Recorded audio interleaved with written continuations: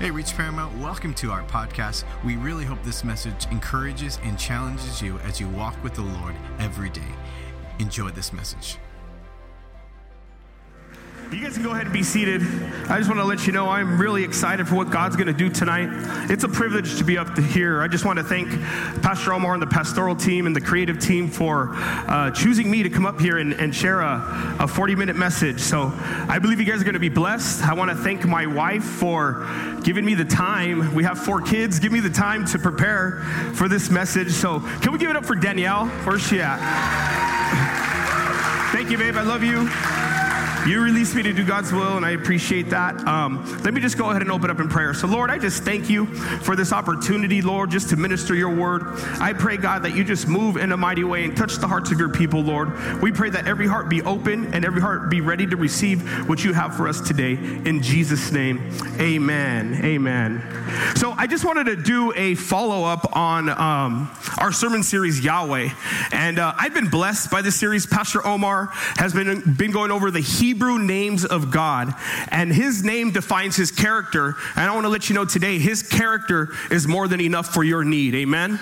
And I just want to do a couple steps back and review. So he went over El Shaddai, which means God all-powerful. And there's no mountain big enough, or there's no trial big enough that our God can't handle for you. Our God is amazing, and he's powerful and bigger than anything that we can face. And if we can just trust in that power, he will move on our behalf. And then secondly, he went over Jehovah Rapha, God our healer. And if you guys read your Bible, you'll know that Jesus was the great physician. He healed the sick. He healed the lame. He opened the eyes of the blind. He opened the ears of the deaf, and he even raised the dead. So I want to remind you, when you call on the name of the Lord, he can help you with your healing. If you just activate your faith and trust in him, he can touch you and heal you today. Amen. And then on Father's Day, he went over Abba Father. And I love this. You know, maybe you've been raised without a dad, or maybe you didn't have a really good experience. What I like what Pastor Omar shared about Abba Father, he said there's a Father in heaven that is perfect and loves you so much and wants to build a relationship with you. If only you will be willing to open up your arms and cry out to him. He'll love you and bless you, and he'll be there for you whenever you need. And then he went over Jehovah Nissi. The Lord is our banner. The Lord is our protector. I love that message that he told us that, remember, the battle is not yours, but it belongs to him. He is there to fight the battle for you. All you have to do is trust in him, and all you have to do is worship and pray, and he will move on your behalf, and he'll defeat the enemy for you. Such a powerful message. And then finally, Pastor Rob went over Yahweh, and he was talking about the great I am, that before anything was, God was already created. He is sovereign. He is the Alpha, the Omega, the beginning and end. And if you recognize his sovereignty, God will provide comfort and redemption for your life. So if you can fully grasp a sovereign God that loves you, and if you lay down your life for him, he's going to move like never before. And tonight, I want to fall back on Jehovah Nissi, where Pastor spoke about Christians always having a victory, but then forgetting right after. And he says we can be at the mountaintop, and God could have done a tremendous victory, and a few weeks later you're on the mountaintop and the enemy attacks you again, and all of a sudden you're living in fear again, you're running away, you're living in doubt, you're frustrated, you don't know why God's not moving.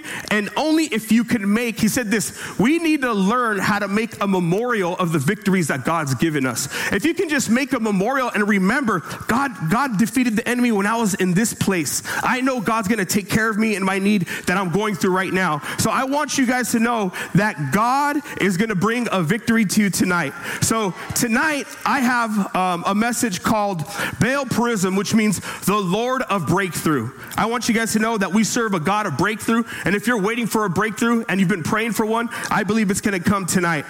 So in 2 Samuel 5:17, verse 20, or verse 17 to 20, this is David.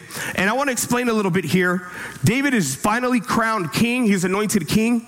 And right away, the Philistines want to go ahead and try to intimidate him. So let me just go ahead and read. In verse 17, it says this. When the Philistines heard that David had been anointed king over Israel, all the Philistines went up to search for David. But David heard of it and went down to the stronghold. Now the Philistines had come and spread out to the valley of Rephaim. And David inquired of the Lord, shall I go up against the Philistines? Will you lead or give them into my hand. And the Lord said to David, go up, I will certainly give the Philistines into your hand. And verse 20 says, and David came to Baal Perazim, and David defeated them. And there he said, the Lord has broken through my enemies before me like a breaking flood. Therefore, the name of that place is called Baal Perazim.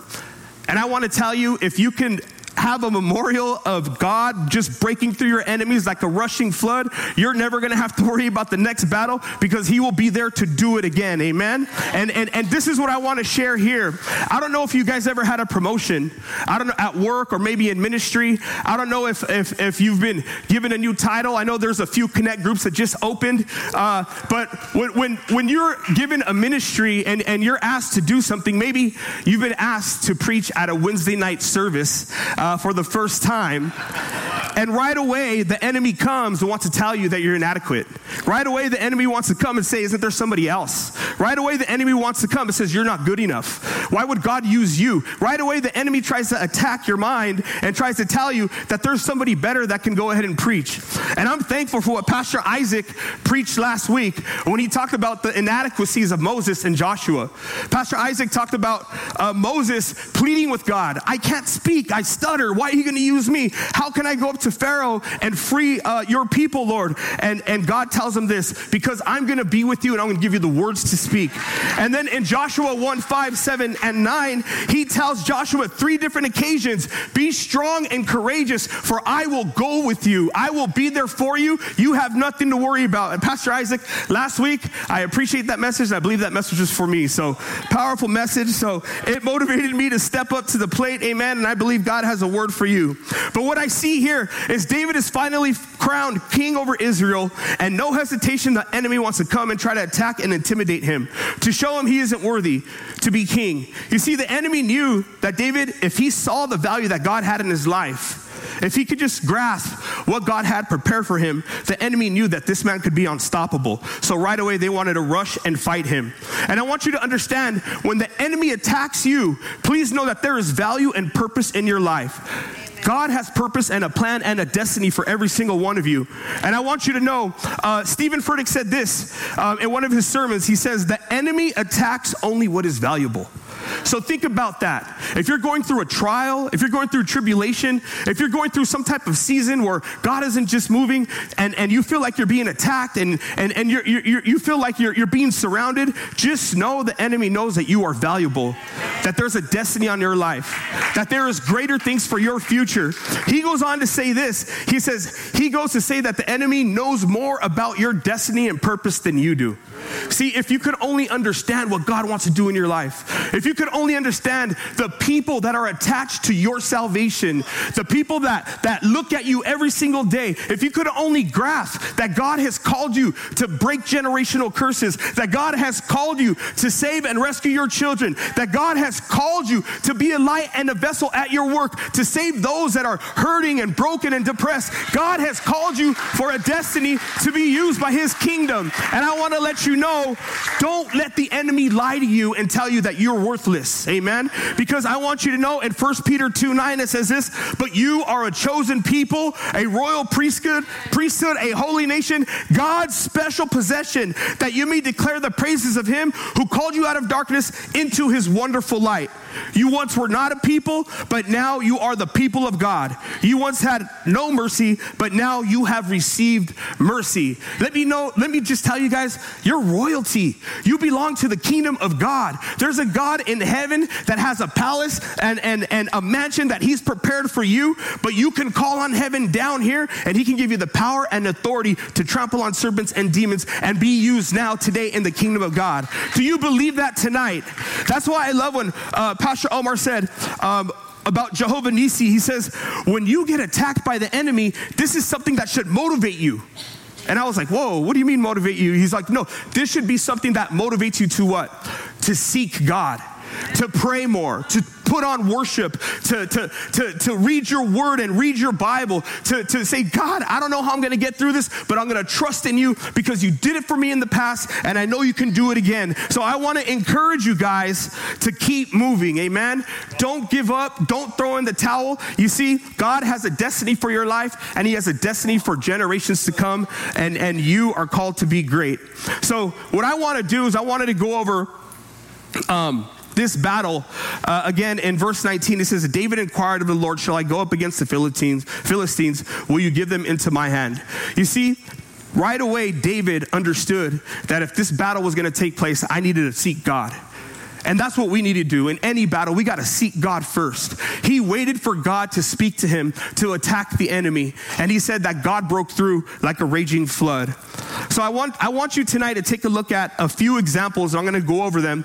This is one of my favorite chapters in the Bible. It's in 2 Samuel 23. And it's going over David's mighty men of valor. Is there any mighty men and women of valor here tonight? Is there any men and women that know that they're called for greatness? Is there any mighty men and women here that know that they can do all things through Christ who strengthens them? I want to encourage you tonight and use these examples on how we can get a breakthrough. Amen? And in verse 8, it says this, these are the names of the mighty men who David had. Josheb-Basshebeth, a Tachomite. He was the chief of the three. He wielded his spear against 800 whom he killed at one time. In verse 9, I'm going to talk about Eleazar. And it goes on to say this, and next to him among the three mighty men was Eleazar, the son of Dodo, son of Ahohai. He was with David when he defied the Philistines who were gathered there for battle, and the men of Israel withdrew. He rose and struck down the Philistines until his hand was weary, and his hand clung to the sword, and the Lord brought out a great victory that day. And I have the privilege of picking up this sword, and it's a very valuable sword. One of my good friends, best friends, Champ, this is very valuable to him. This is his dad's sword, Pastor Woody, Calvary. So it means a lot to him, and I'm honored that he would let me use this for an illustration. You see, Eleazar made a stand when the enemy, or when his peers, the army of Israel decided to run. And it says that he gripped his sword and he continued to fight even though everyone was running.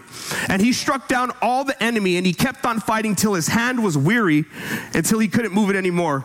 And the Bible says after the battle had ended, some verses say that his hand grew stuck to the sword or frozen to the sword. Our verse that I read today say it clung to the sword. And I want to let you know something. If you want to be a mighty man of valor, if you want to be a mighty man of God or a mighty woman of God, you have to cling and become one with the Word of God. You have to allow the Word of God to change your life, to transform you from the inside out. You see, this sword couldn't be taken away from his hand after the battle. It became one with him. And when you get into your Word and you start ministry and you start reading, you're going to see that God's going to cleanse you. You can take this sword now. God's going to cleanse you, and he's going to make you one as you continue to read the Word. You see, we need to be like Eleazar and take a stand for God. What we see here is after the battle, Eleazar had clung to the sword, and it stuck to his hand. It was frozen. And I want to let you know something. In Ephesians 6:17, it says this, the word of the Spirit, which is the sword of God. That's what we need to understand, that we need to be in our word. See, we fight a spiritual battle, and we can't fight it amongst ourselves. We can't fight it with our own words. We can't fight it with our own strength. We need the power of God to move when the enemy comes and attacks us. We need to be one with God and one with his word. Isaiah 64:8 says this, and yet, O Lord, you are our Father. We are the clay and you are the potter. We are formed by your hand. You see, when you become one with the Lord and you become one with his word, you're going to allow him to enter your heart, and he's going to start changing you from the inside out. He's going to start making you think differently, act differently. He's going to start making you not want to go to certain places that you used to going. You're going to start allowing God's word just to, like Pastor Rob said, it's a mirror image, and it'll tell you all the things we're doing wrong, and it'll tell you all the things you need to do to start doing right. Amen? We got to allow the word of God to change us and transform us. Romans 12:2 says this, do not be conformed to this world, but be transformed by the renewing of your mind, that by by testing you may discern what is the will of God, what is good and acceptable and perfect. 2 Timothy 2:21 says this, therefore, if anyone cleanses himself from what is dishonorable, he will be a vessel for the honorable use, set apart as holy, useful to the master of the house, ready for every good work. You see, when we come to the Lord and we get saved, we have to allow the word of God to change us. And it says that once we get rid of all dishonorable things, that's when the master will start using us more. Amen. You see, we got to get in our word, and we got to do heart surgery. We got to do spiritual surgery. We got to do mind surgery and allow God to cleanse us. The Bible says that Jesus comes into our spirit and he cleans house and he puts things in order. If you want to be used by God, you got to allow the word of God to clean house inside of you. Amen. Then we can be used by God, and then we can attack with his promises. Isaiah 54:17 says, no weapon formed against me shall prosper. You see, when the enemy attacks you, you got to attack them with the word of God, not with your words, because you ain't going to get anywhere. They're powerless. But when you use the word of God, you'll be able to destroy any enemy that comes against you. In 2 Corinthians 10:4, it says this, for the weapons of our warfare are not of flesh, but have divine power to destroy strongholds. You see, God wants you to break strongholds, generational curses. God wants you to be the light and a vessel for him to destroy the enemy that has been holding down not only you, but your family as well. In Romans 8:31, it says this, what shall we say then to these things? If God be for us, who can be against us? Amen. There is not an enemy out there. El Shaddai is all powerful, all knowing, and he can destroy any enemy that tries to come up and attack you. And we got to hold on to that. And then there is Shammah. In 2 Samuel 23:11, it says this, and next to him was Shammah, the son of Agag the Hariite. The Philistines gathered together to Lehi, where there was a plot of ground full of lentils. And the men fled from the Philistines, but he took his stand in the midst of the plot and defended it and struck down the Philistines, and the Lord worked a great victory. So Shammah was protecting a bean field. I know there's a lot of Hispanics here that will lay down their life for beans. Amen. You were raised with beans from the moment you were born. Amen. But it says that this lentil field, that the enemy the enemy came and the army of God ran away. That there was a fear and they left. But Shammah was brave enough to stay and defend that lentil field. You see, Shammah stood his ground and everyone left. He knew that the lentil field was something God gave him and that was willing to risk his life for. So I want you to know tonight, I don't know what it is that you're battling for. Maybe it's your marriage. Maybe it's not going the way you thought it would be. God is telling you tonight to keep fighting for your marriage. I don't know what God gave you and you feel like, man, I'm ready to throw in the towel. Maybe it's your kids that aren't saved. They're bound by drugs and alcohol, and you've been praying for them for years, and it seems like everyone else lost hope. Everyone else has given up. Your aunts, your uncles, everybody that knows your son said there's nothing left for him. You keep holding on and you keep praying, because today is a day that God can do a victory. You see, God is looking for a people like Shammah. When everyone else runs away, when everyone else throws the towel, is there going to be a man or a woman strong enough or willing to make a stand so I can use them and I can show you how powerful I am? You see, God is not done yet with your lost loved ones. God is not done with your marriage. God is not done with your teenagers that are out of control. Whatever it is that you're fighting for, God has given it to you and it's worth fighting for. Amen. I want to encourage you to keep fighting, keep pressing in, and keep holding on to God's promise, because he's going to move on your behalf. Psalms 34:17 says this, when the righteous cry out for help, the Lord hears and delivers them out of all their troubles. You see, when you cry out to God, he's going to hear you and he's going to deliver you out of your troubles. And your troubles may be your family members and friends that you're praying and contending for. And I want to encourage you not to give up. James 1:12 says this, blessed is the man who remains steadfast under trial, for when he has stood the test, he will receive the crown of life. You see, God is watching you and making sure, are you going to stand there and believe so you can be crowned? He wants to give you that crown of life, which God has promised to those who love him. You see, God wants to bless you, but are you willing to stand for what God's given you? See, everyone else ran away. Are you willing to continue to contend and continue to pray, even when it looks like there's no more hope? Are you going to still fight the battle? Are you still going to cry out to the Lord? Are you still going to press in and see if God is going to move on your behalf? Another thing I wanted to talk about this field Took me a while, and I was really thinking about it. You see, when we get saved, yes, God does surgery into our hearts. God is for us. He builds us up. He changes our lives. He renews us. He makes us clean. But I want you to know that our life is not just about us and what God wants to do in us. You see, when we got saved, he was thinking of somebody else. Amen? So we need to understand that when I come to church and I come to prayer, yes, it's good to be filled with the Holy Spirit. Yes, it's good to ask God to strengthen you and encourage you. But understand this, that there's brothers to the left of you and right of you that you are fighting for as well, that you are contending for, that you are locking arms for. You see, when we look at the lentil field and you can think of a battle, think about this. The Philistines came to take over this lentil field.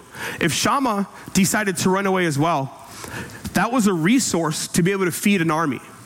That was a resource to be able to give the army of God another day, another week, another month to continue to battle.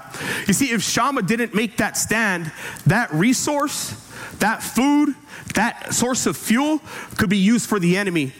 And then the enemy could be a lot stronger the very next day fighting the Israel army of God. So I want to let you guys know, Shammah made a stand not only for himself, but he made a stand for his brothers and sisters that are battling with him. You see, he made a stand to understand that I know if I run away, I'm the last person here in this lentil field. If I run away, this could be a resource for the army, the enemies of God, and that resource could be used another day to defeat the army of God. So I'm not going to let that go, and I'm going to fight for as long as I can, because I know it's a provision not only for me, but for my family, for my friends, for the people I come to church with. I want you to know that there are people here that are watching you.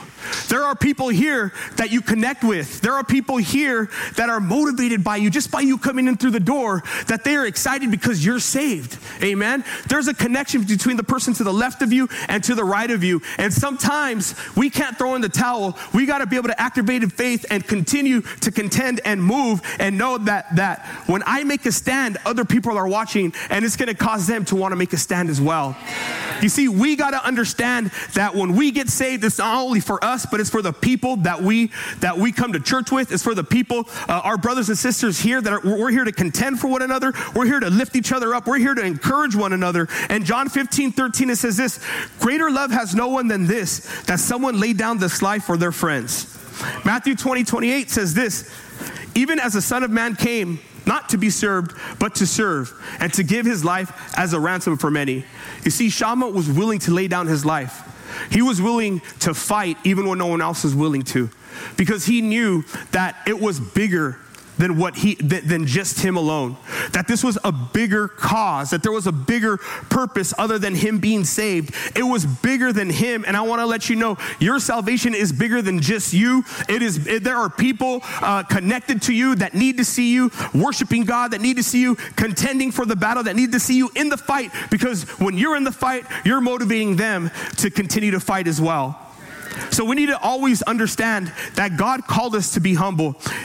In the Philippians 2:1, it says this: so if there is any encouragement in Christ, any comfort from love, any participation in the Spirit, any affection and sympathy, complete my joy by being of the same mind, having the same love, being in full accord and in one mind. Do nothing from selfish ambition or conceit, but in humility count others more significant than yourselves. Let each of you look not at his own interests, but also in the interest of others. Have this mind among yourselves, that this is yours in Christ, which is yours in Christ Jesus. Amen. So understand that our life, we're here to esteem one another's more than ourselves. We're here to encourage others to continue fighting. Amen. We're here to pray for one another and uplift one another. We're here to humble ourselves more than the person to the left of us and right of us. And when you do that, you're honoring God. Amen. Can I get some water? Oh, I don't know if this is mine or not. Sorry.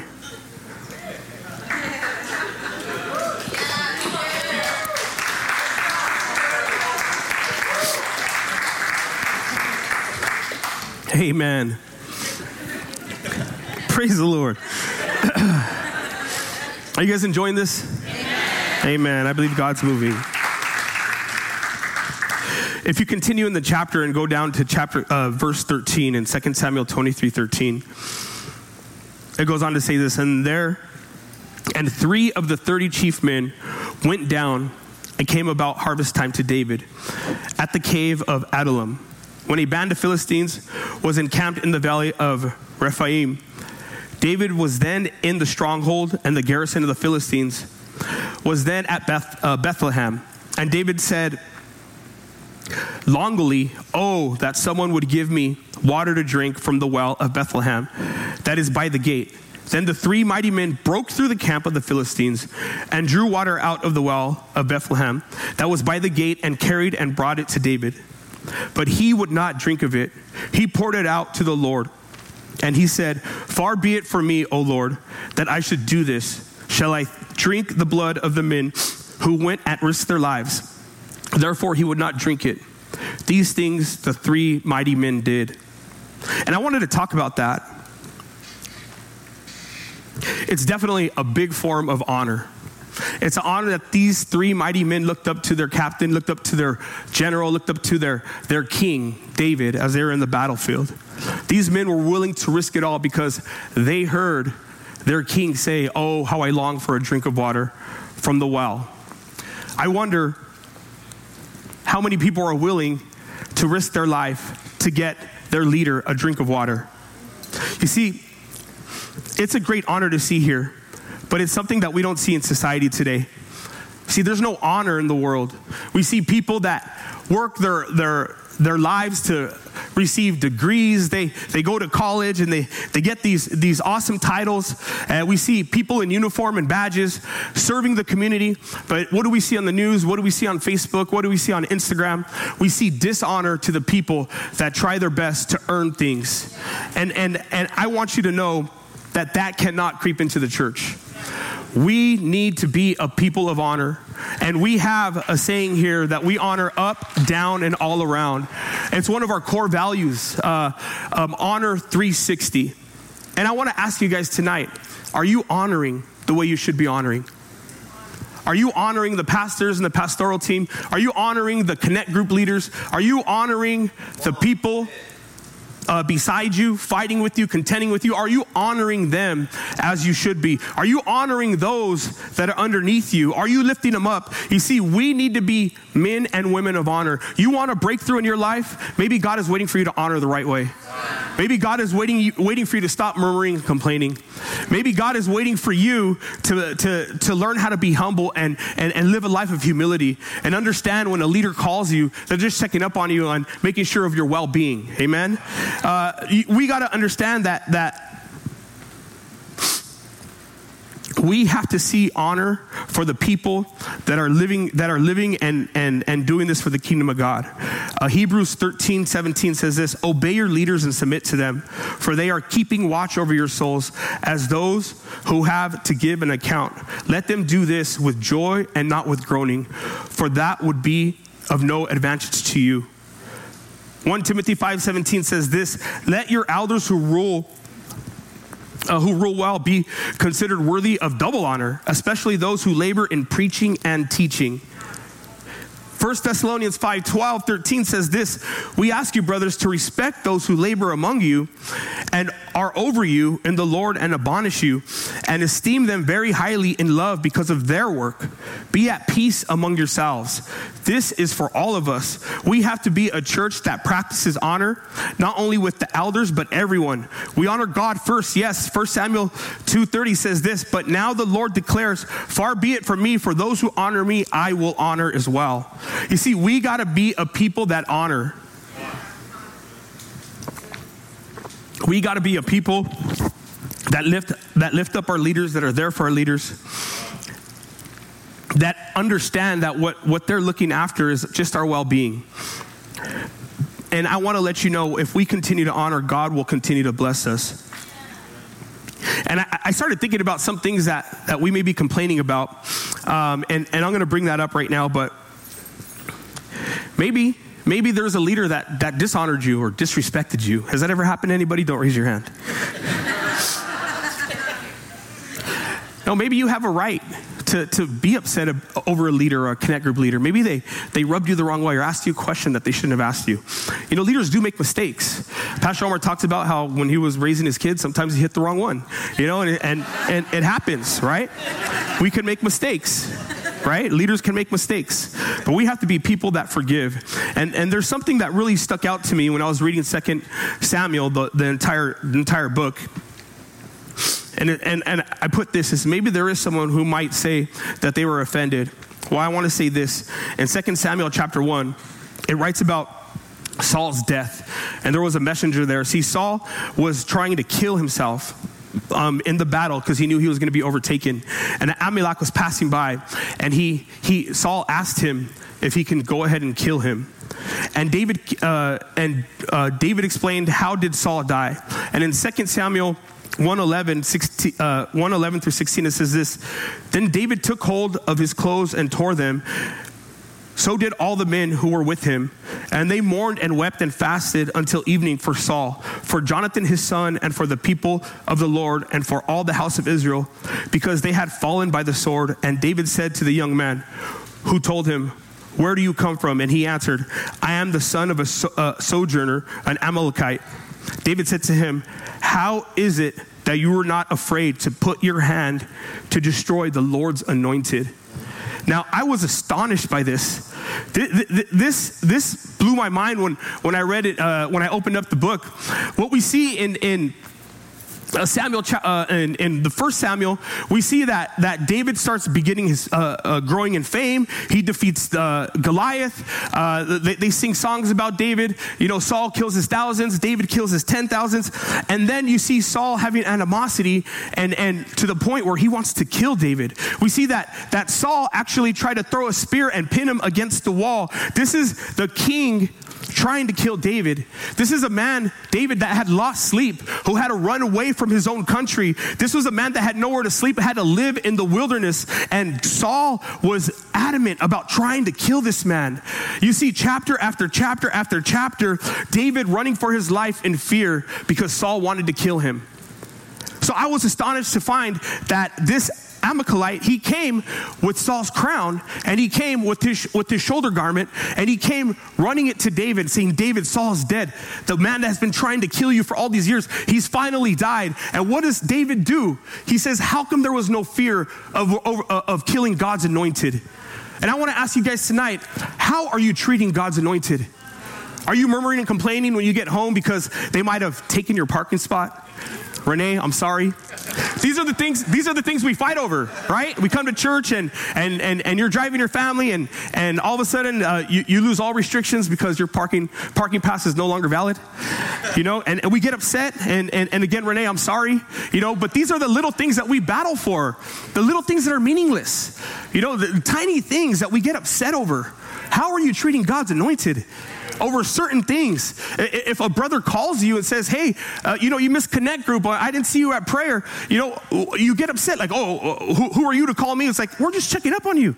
We're just making sure you're okay. And these are the little things that we fight and murmur and complain about. When David was in fear of his life, being chased by the king, he still did not want to touch and kill God's anointed, even though this man was trying to take his life. He understood that God anointed this man as king, and he wasn't willing to put himself or put his hands on Saul. And there's two verses that I wanted to go over. There's two other times that David talks about not wanting to touch God's anointed.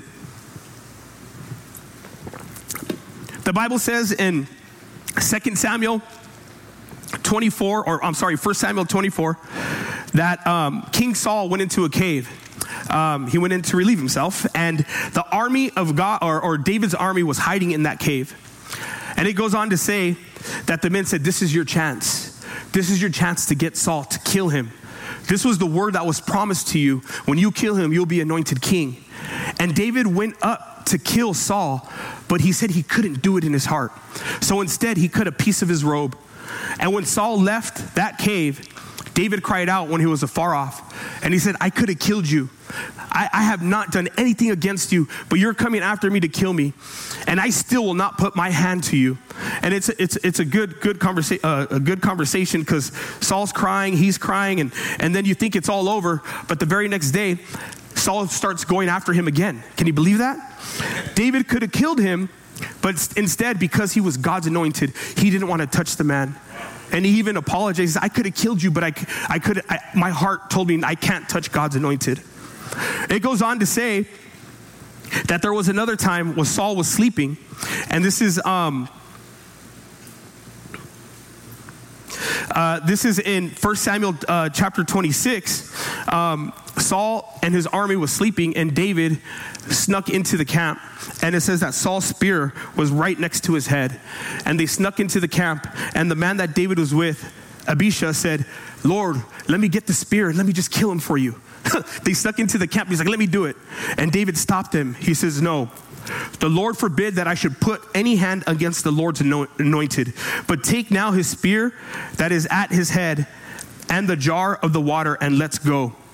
See, on 3 different occasions, the man that was trying to kill them, David said, that's God's anointed. I can't touch him.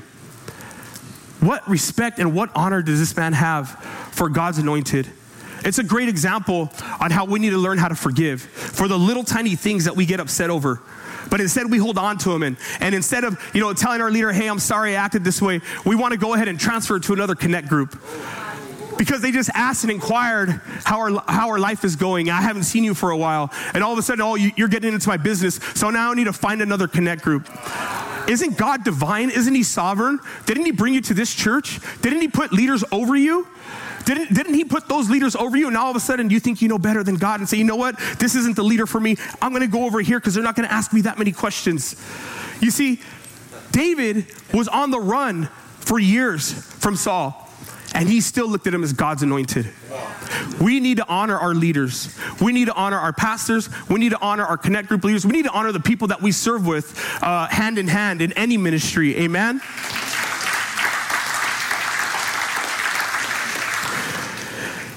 So this is what I want to end with. There are a lot of mighty men and women of valor here. I see God moving in your life, but I want you to understand what happened to David. And I really don't want it to happen to you. When you start reading 2 Samuel,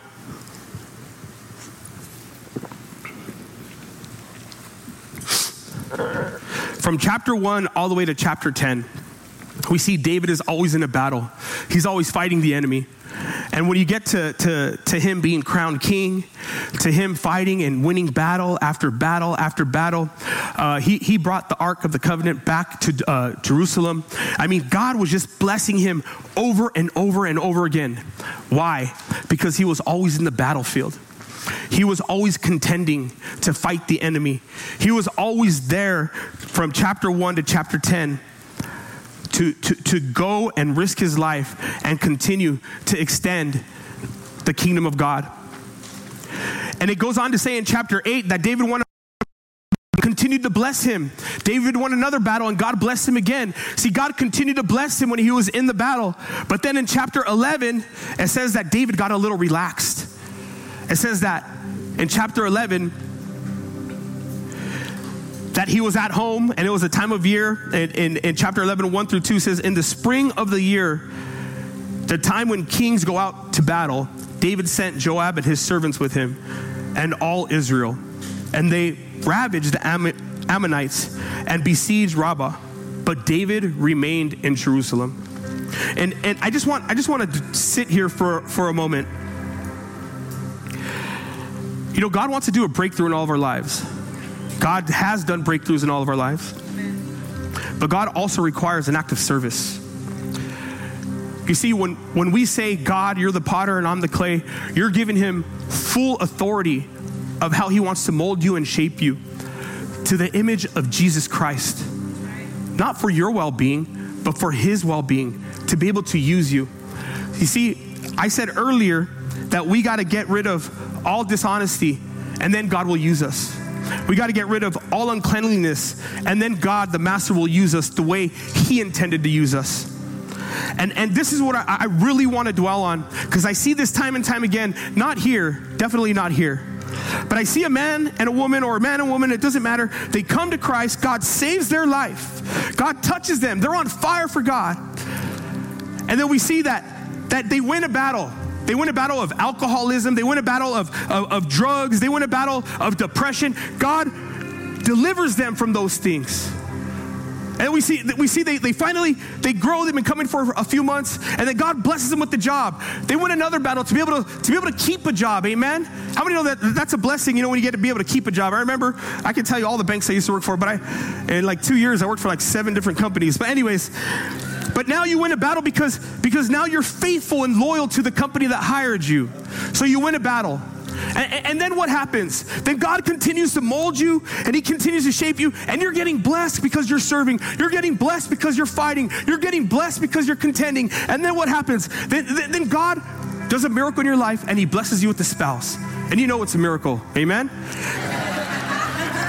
And we see God gave you a blessing that you can't contain, and he blesses you with marriage.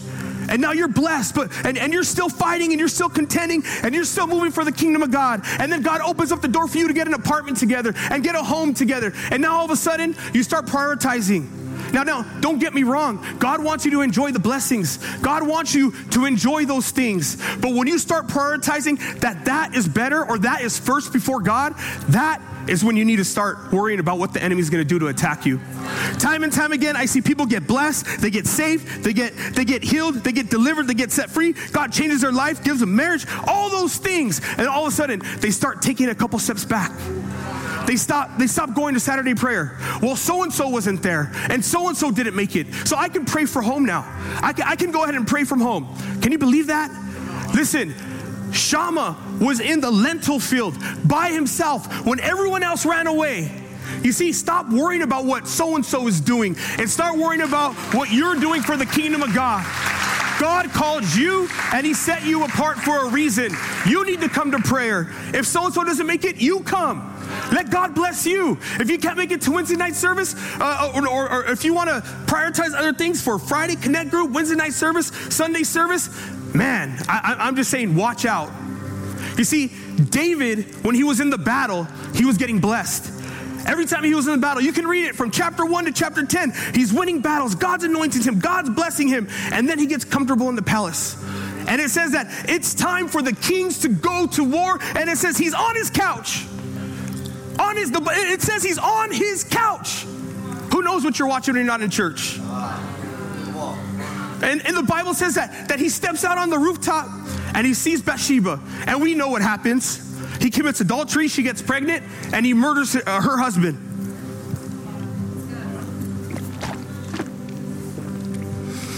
Very extreme, right?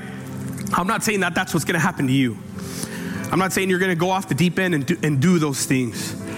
But you see, if David was on the battlefield with the king, or with the king's battles, that might have never happened. And God would have continued to bless the kingdom. You see, when we get relaxed, like, man, God, you've done this for me. Shammah was willing to make a stand, not only for his life, but for his brothers and sisters. You see, we get cleaned up. God molds us and shapes us, and he delivers us, and we think it's all for me. It's all for me. Thank you, God. Thank you, Lord. But no, God wants to move through you for others. God wants to use your life so you can be a blessing to others. God wants you to make a stand to come to Saturday prayer so other people can follow you. God wants you to make a stand for Connect Group, because this is our lifeline. Connect Groups is the lifeline of the church. Amen. We highly esteem all the Connect Groups, because it's the way that we can connect with all the people. Connect Groups is important. Amen. Every Friday. I'm not saying, you can't go out on a Friday and this and that, but when you start missing 3 services, 3 Fridays, then you come to one, watch out. Watch out. The enemy may be out there to attack you. You may fall into the ditch. You may got some problems with your marriage. You may have some problems with your kids. Why? Because you're not contending for God anymore. You have lost the fire to come to church, and now you put your family before God. And listen, God blessed you with that family. God cares for that family. All I'm saying is, don't prioritize other things before God. And I'm not saying that you need to be at every service, otherwise you're kicked out of the kingdom. No, I'm not saying that. I'm not saying that at all. We honor God on Sundays. Why? Because it's the first day of the week. Amen. That's the first day of the week we're giving to God. We honor him on Sundays, amen? That's what we do. We come together for Connect Group because that's how we grow and sharpen each other. That's how we build vision in each other. That's how we tell people how to do prayer, how to take up an offering, how to lift each other up and pray for one another and sharpen irons. Iron sharpens iron, amen? You see, David made a huge mistake when he should have been in the battlefield contending for the kingdom of God. The enemy set a trap. Why was Bathsheba on the rooftop bathing anyways, right? And he goes, oh, what's that, right? He's on there, I want to taste that, right? So anyways, never mind. So he goes and he commits sin and he falls hard. And then he tries to cover it up and he tries to hide it. He puts on the face, right? He comes to church still, he's going, and then a messenger comes and tells him the story of a man with a bunch of lambs and another man with one little lamb. And that man with the bunch of lambs took the little lamb. And the messenger tells him, that's you, David. You took this man's wife when he was blessed with probably thousands of wives. Again, that's extreme. That's extreme. I just want you guys to understand that when you put God first, everything else will fall into place. God wants to use you. He wants you to be the Shammah. He wants you to be the Eliezer. When no one else shows up, he wants you to hold that sword like, I'm not going to let go of your word, Lord God. I know you got a promise for me. I know there's a blessing coming my way. I know you're going to move on my behalf. I'm going to contend for my brothers and sisters that aren't here, and I'm going to be the example. Lord, use me, Lord. Is there any mighty men and women of valor tonight that will stand up and say, use me, God. Use me, Lord. I am ready.